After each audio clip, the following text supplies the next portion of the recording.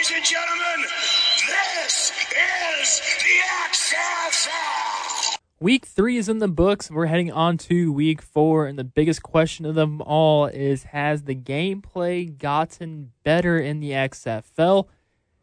It might shock you a little bit, because we also know that DC Defenders is supposed to be the best team out there. They were undefeated coming into the game against LA.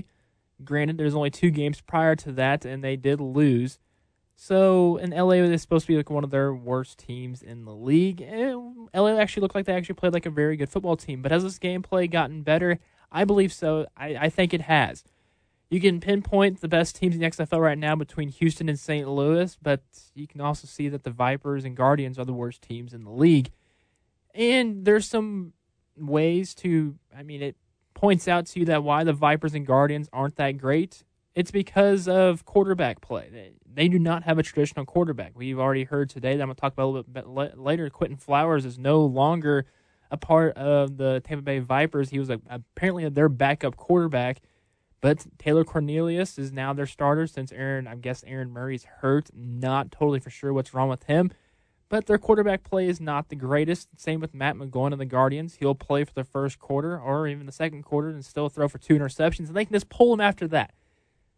Maybe they need to figure some things out, that knowing that quarterback play is huge in the XFL, because that's what's going to bring your viewerships in, because if there's not good play on the field, people will just tune out. But I believe the gameplay has gotten a lot better between, say, teams such as Houston, St. Louis, because, one, they both have 2 good quarterbacks with P.J. Walker and Jordan Te'amu.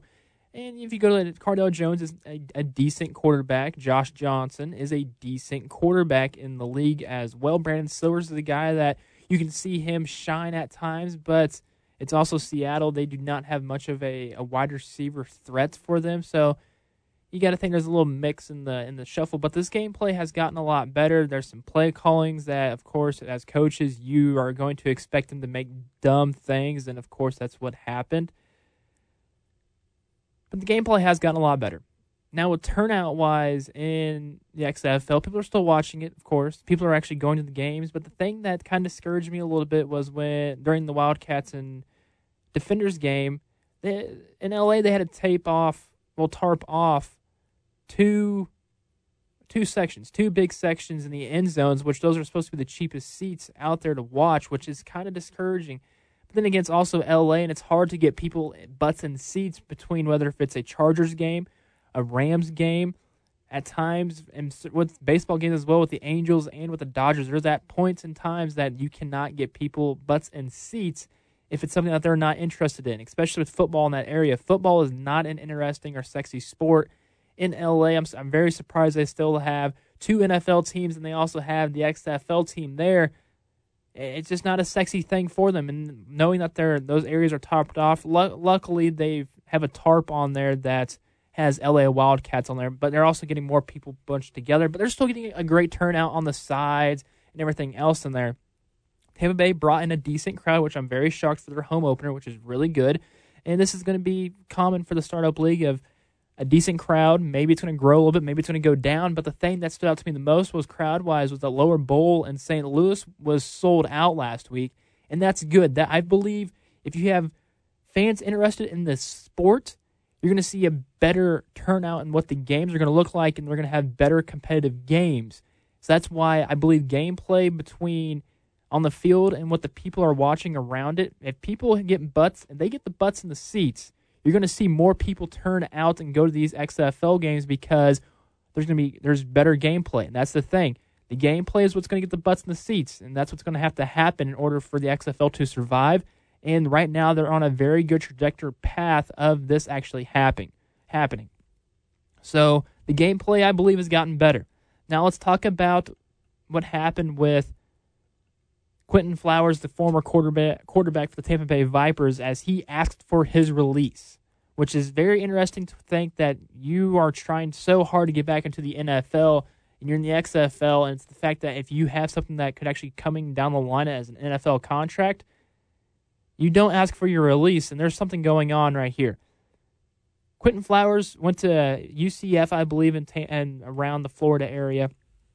So he's at least a well-known person for the Vipers if you're just a fan of that Florida region. So that's why people want to come to see, I guess, their quarterback. I'm guessing you want a quote-unquote homegrown quarterback. Aaron Murray got the start opening day, as if you want to call it opening day against the Guardians. It wasn't a great opening day. We saw Flowers actually come in and play a little bit as he went 1 for 2 with 37 yards. And that pass he connected for 37 yards was a beaut and a dime. It was a beautiful pass. You can see the potential in that from that week 1. Week 2, they named Taylor Cornelius the starter, which doesn't make sense. And they made the option of making Taylor Cornelius and Flowers the 2-on-2 quarterbacks. They're just using him they're just using a 2-quarterback system, which in any type of system of that does not work at all. So you're just pretty much hurting Cornelius and hurting Flowers because they cannot get on a rhythm, because at times they're going to be interchanging throughout that, I guess, the drive or this one drive is Cornelius, one drive is Flowers. Doesn't work. That does not work at all. It doesn't. In week 2, you see as Flowers went 3 for 7 with 18 yards and interception. That did not work. And with week 3, the last week he played, he went 4 for 6 or 67 yards, and he looked like the better quarterback with Cornelius out there.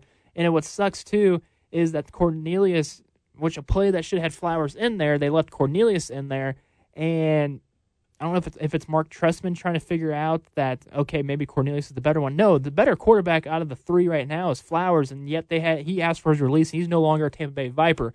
That is not a good look for the Vipers right now.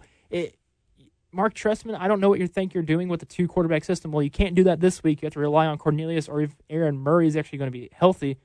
But one play that did not go good for a non-mobile quarterback. If you had a mobile quarterback in there such as Flowers, it might be a different story. Maybe Flowers would be their starter week 4.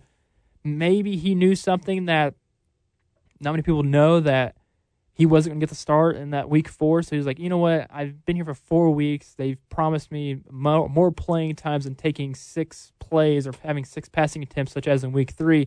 I think I was going to take my talents elsewhere. Maybe the CFL is my thing, or I doubt he makes another NFL roster, but there's a good chance he might. You never know, because these startup leagues can produce players, but if you're already asking for your release from a team and they grant it to you, there's something going on. No, I do not believe the XFL is folding, or he knows something that the fans do not. There's just way too much of money that's involved in this league that's making it doesn't look good for the Vipers itself, but it doesn't mind, or does not hurt the XFL at all. And going into my next point of possible expansions, because of how this growing popularity of the XFL, everybody wants a team here, everybody wants a team there.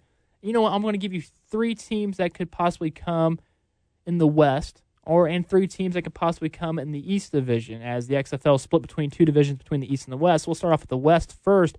And one of the teams that I could think as a possible expansion is Omaha, Nebraska. And, I mean, you can say that they need another professional sports team because they have the AAA system of the Kansas City Royals, the Omaha Storm Chasers.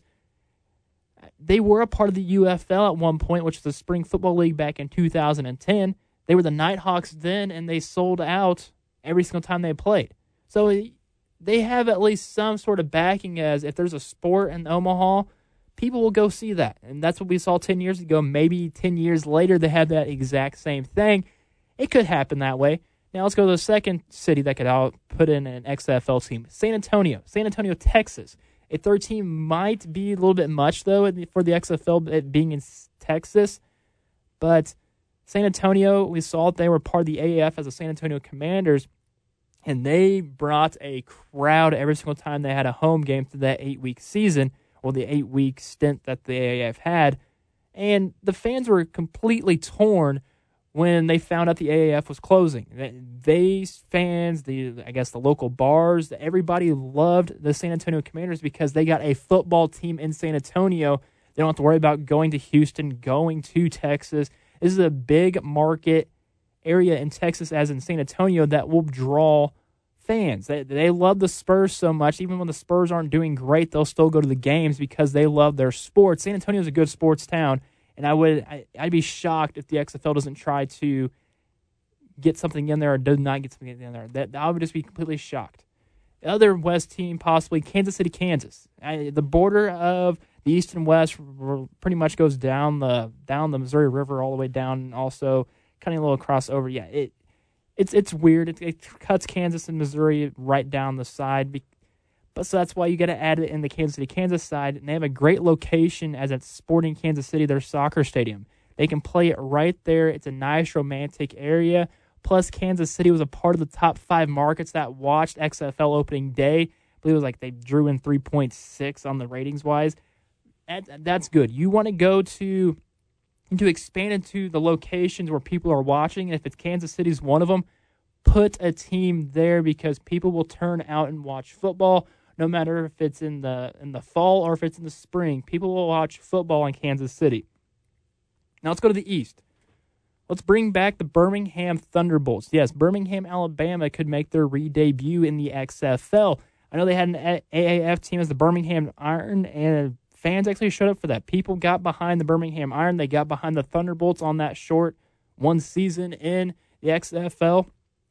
So you got to think Birmingham, Alabama might get that home of the next XFL team in the East. Let's go to Columbus, Ohio. They were also a part of the top 5 markets watching the XFL. I think they were, I believe, 4th on that list, which is good. Out of the top 5 places, I think it was probably a 3.2. But, I mean, this might be their alternative there in Ohio instead of watching the Browns or Bengals lose. So maybe a Columbus, Ohio team might bring that spark in football and going on. You never know. Now, let's go with Philadelphia, Pennsylvania for the last East team, and the Philadelphia fans are completely crazy. So why wouldn't you not want to put a football team there? They can easily play at their soccer stadium as well, and if they supported the Arena Football team. I'm pretty sure they're the sole in the Arena Football League. They supported that tremendously there in Philadelphia. I don't see why they couldn't support an XFL team tremendously. And it's a very good way to broaden the horizons for Philadelphia. Yes, they have the Phillies. Yes, they have the 76ers. Yes, they have the Eagles. Let's put an XFL team in Philadelphia, and those fans will go crazy because Philadelphia is just a crazy city. There's a bunch of crazy people there, and they'll easily get back up the XFL, I guess, in open arms. I would not be surprised if they have a chugging contest. Like, okay, if you have all these 3 teams, all like Birmingham, Columbus, Philadelphia, whoever chugs this beer first is going to get the XFL team. Philadelphia will easily get that done in a heartbeat because it's Philadelphia and they are crazy. So those are the expansions that I'm actually hoping that will actually happen. Omaha, Nebraska, San Antonio, Texas, Kansas City, Kansas, Birmingham, Alabama, Columbus, Ohio, and Philadelphia, Pennsylvania. Let me know what you think and see if there's any way or any chance that this could actually happen. I hope it does. XFL's funded for the next 2 to 3 years. I'm guessing they're making a revenue right now, so it will probably last for another 3 years. After that 3-year stint, they think it's going to happen. I think this is going to the XFL is going to be around for the next 20 to 50 years. I can easily see that happening. That'll do it for this little podcast here. Hope you enjoyed this XFL rant that I had, and let me know what you think. Make sure whatever you listen to this on, subscribe, share it, do whatever you want with it. I'm thankful that you listened this long. Have a good one.